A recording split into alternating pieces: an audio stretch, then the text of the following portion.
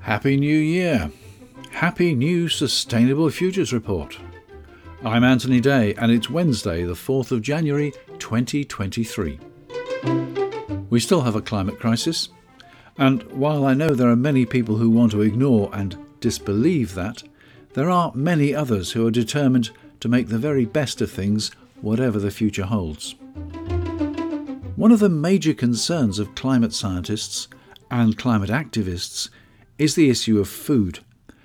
Many are vegetarian or vegan simply because a vegetable diet makes more sense to them when you consider available resources. Towards the end of last year, global population passed 8 billion. 8,000 million people across the world. Every one of those has to be fed, and it is undeniable that vegetables deliver protein with far less inputs and land use than that required for producing the same amount of protein from livestock. Whether you're a vegetarian or a meat eater, it's in everybody's interests that plants survive and thrive in the face of climate change, either to feed livestock or to feed people. That's why I was interested to learn of the work of the RIPE project. It's a project which has been ongoing for decades at sites in different parts of the world. Its aim is to adapt plants to the harsher future that climate change is creating. I was fortunate to be able to speak to Steve Long, project director. Steve Long holds the Eikenberry Endowed Chair of Plant Biology and Crop Sciences at the University of Illinois. He's also a distinguished professor of crop sciences at Lancaster University in the United Kingdom. He was named a Fellow of the Royal Society of London in 2013, and his work is published in more than 300 peer-reviewed journals, including Nature and Science. He's given briefings on food security and bioenergy to the US President, the Vatican, and to Bill Gates. He earned his bachelor's in agriculture from Reading University and his doctorate in plant sciences from Leeds University. He describes himself as a crop physiologist. Steve is director of the RIPE project at the University of Illinois, heading a multidisciplinary team with members across the United States, as well as in Australia and in the United Kingdom. Steve, welcome to the Sustainable Futures Report. Thank you. RIPE, R-I-P-E, realizing increased photosynthetic efficiency. The FAO, the United Nations Food and Agriculture Organization, has said that by 2050, we're going to need 70% more food than we're producing now. And that's going to have to be achieved in the face of changing growing conditions brought about by climate change. How is the RIPE project going to help close that gap? The RIPE project is looking at the process of photosynthesis. Directly or indirectly, all of our food comes through this process. If we look at the process thermodynamically, we can see that the potential is much higher than what we realize in our crops. Now, so what we're working on in the project is how can we alter the process, if you like, remove the bottlenecks to try and get closer to the theoretical efficiency. Now, why is this important for sustainability? If we are going to need to be producing more food, as forecast by UNFAO, then there are two ways we can do that. One is to take yet more land into agriculture, which is going to mean more destruction of natural habitat, encroaching further into the Amazon, other forest regions, etc. Or we can try to produce more per unit hectare that's already in use. And that is how we see the RIPE project benefiting this.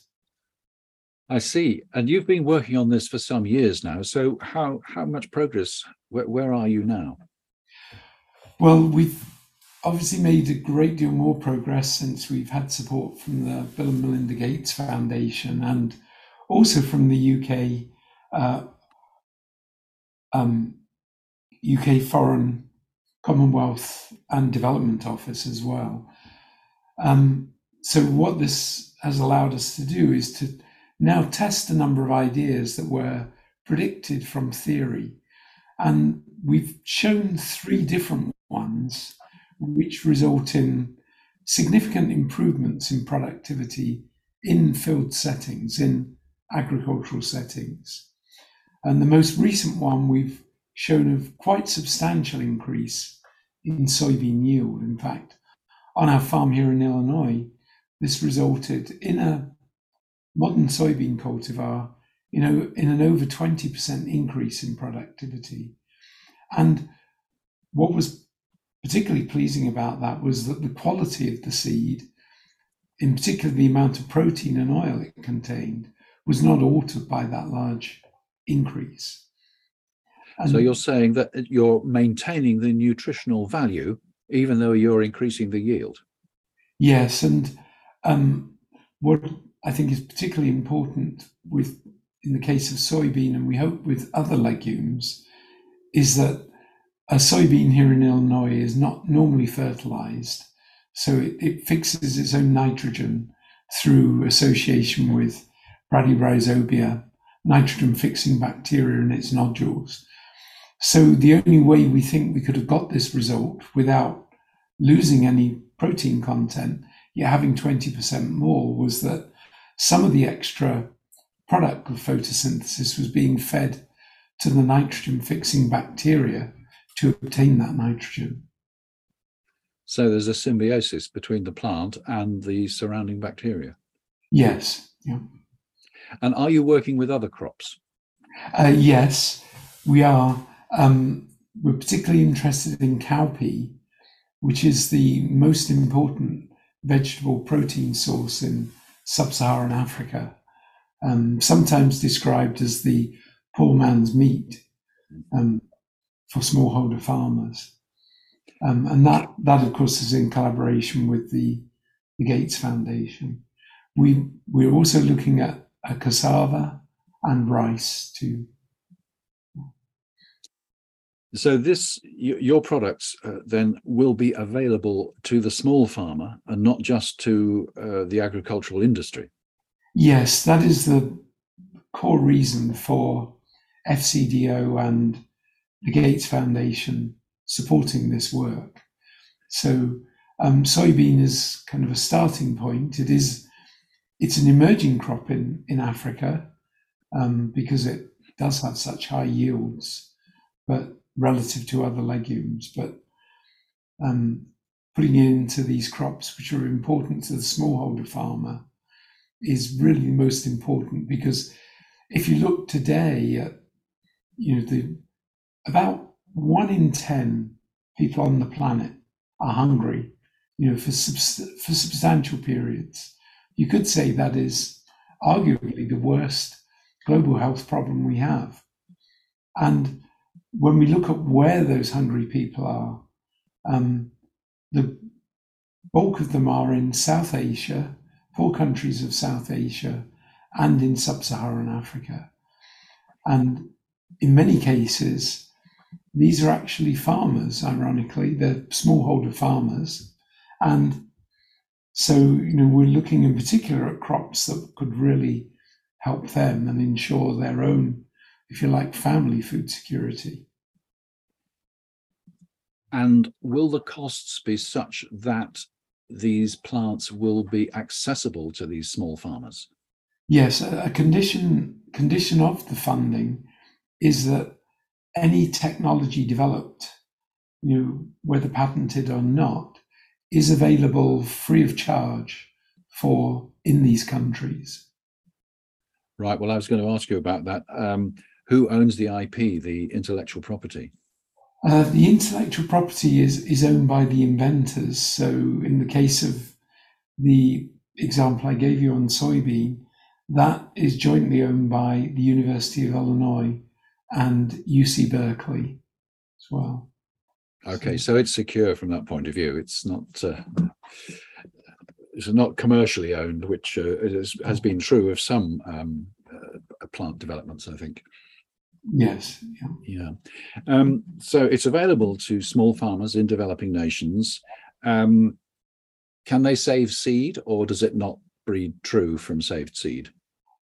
No, it would. It would breed true from saved seed in the crops we're talking about, in cowpea, in cassava, which is vegetatively propagated. So they would be able to save seed. That's a very big advantage from their point of view, isn't it? Of course, if it was in corn, by far the best yields in corn come from hybrids. So they do have to be made by, by a breeding company or breeding organization. It might be some countries that might be government held. Right. Are you working on corn, or do you have any plans to work on corn? We think the technology we've used in soybean will work in corn. We haven't proved that yet, but we don't see any reason why not, because the processes we're improving are the same across a wide range of crops. Okay. I'm sure you're aware of George Monbiot, the journalist. I don't know whether you've come across his latest book, Regenesis. No, I haven't. Sorry. Well, in that he quotes David Lobel from Stanford University. And if I've interpreted Lobel's paper correctly, he is saying that it is possible to re-engineer plants so that we do indeed see major increases in yield today. But that as the climate crisis advances, then we will just see yields falling back to where they are now. And given we've got a 70% gap, what's the answer? Well, that is a huge challenge, and I think that is something sort of that's on our minds all the time. We are in this work. We are actively looking at how can we at the same time save more water. We have in fact also developed a technology which we think will do that.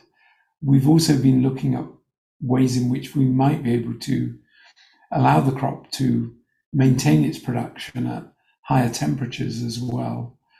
But that is a real issue, of course. The other one is we have to hope against hope that we do reduce our emissions in an urgent way so that climate change does not carry on its current trajectory. Indeed, we have actually shown one of our innovations in soybean. It works better at high temperature, but in fact, David is right that it, in this particular case, all we've managed to do is maintain yield by our innovation rather than lose it, which is what we would do if we hadn't made the change. Yeah. So, this needs many more people working on it than just ourselves. Yeah.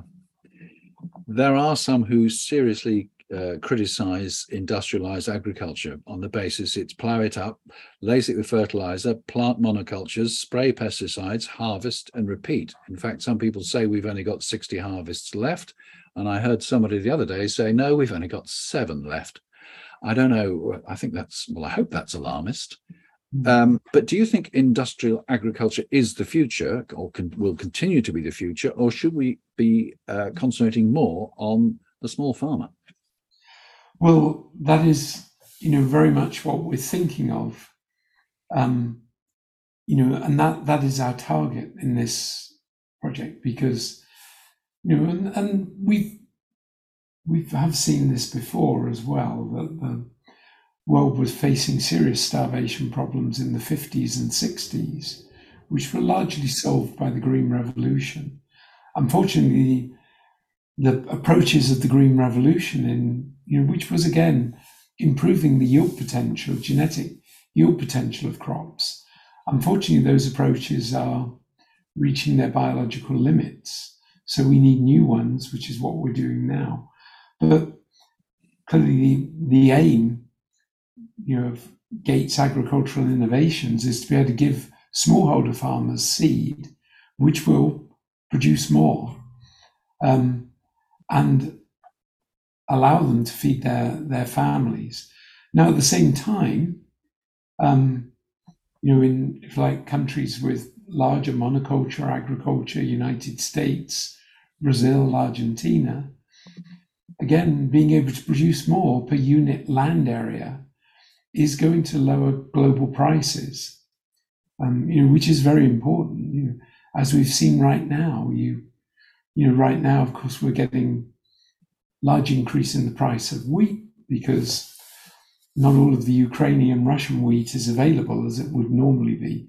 But we should keep in mind that it doesn't have to be a conflict that produces this situation. A major drought in the US, in Ukraine or Russia would produce exactly the same effect. And, we are seeing those, one-off events, extreme events occurring more and more commonly with climate change. All in all, then, are you optimistic for the future? I'm optimistic in terms of the fact that we can produce the technologies. I'm far less optimistic about whether those technologies will be taken up in time, whether there's going to be enough effort made. I mean, despite all the efforts made by the Gates Foundation, the Foundation for Food and Agricultural Research, that can only be a part of it. It needs a much bigger input by nations to really, and attention to this problem. UNFAO have been pointing out that since 2014, every year, more people are facing starvation. And if we, with the rising demand, for example, if 70% is right, then this is just going to get worse and worse year by year. And of course, if large areas are suffering food shortages, as we saw in the Arab Spring, it can lead to civil disruption, civil wars, displacement of governments, which just exacerbates the situation. So I know politicians have got many other things on their minds, but they need to also be looking at this major problem. So I do think that plant scientists can produce the technologies to address this, but it's going to take a massive investment to take it beyond that. Steve Long, thank you very much for sharing your ideas and thoughts with the Sustainable Futures Report. Thank you for your interest. So we clearly have the technology. Do we have the political will? That seems to be a perennial question in all aspects of sustainability, one we will no doubt return to. As you heard, the RIPE project is supported by the Gates Foundation as well as the UK's Foreign, Commonwealth and Development Office. There are links to both on the SFR website, which you'll no doubt remember is sustainablefutures.report.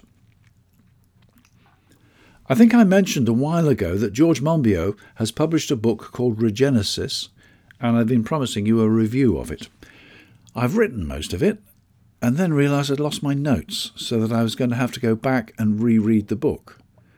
Then I found my notes, so I haven't got quite so much work to do, but I haven't done it yet.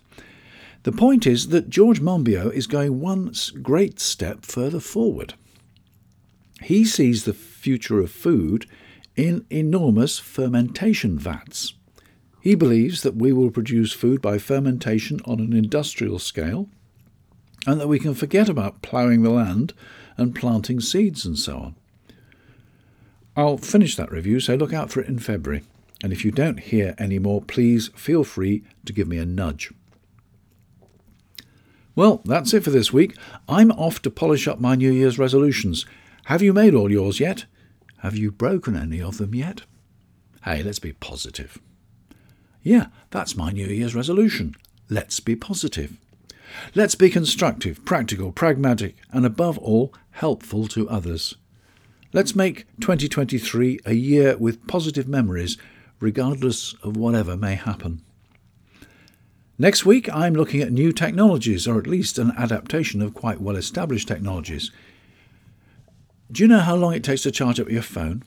And how long it takes to charge up your electric car, unless you can find one of those ultra-rapid chargers? Even if you can, you'll find using an ultra-rapid charger is the most expensive way to charge your car.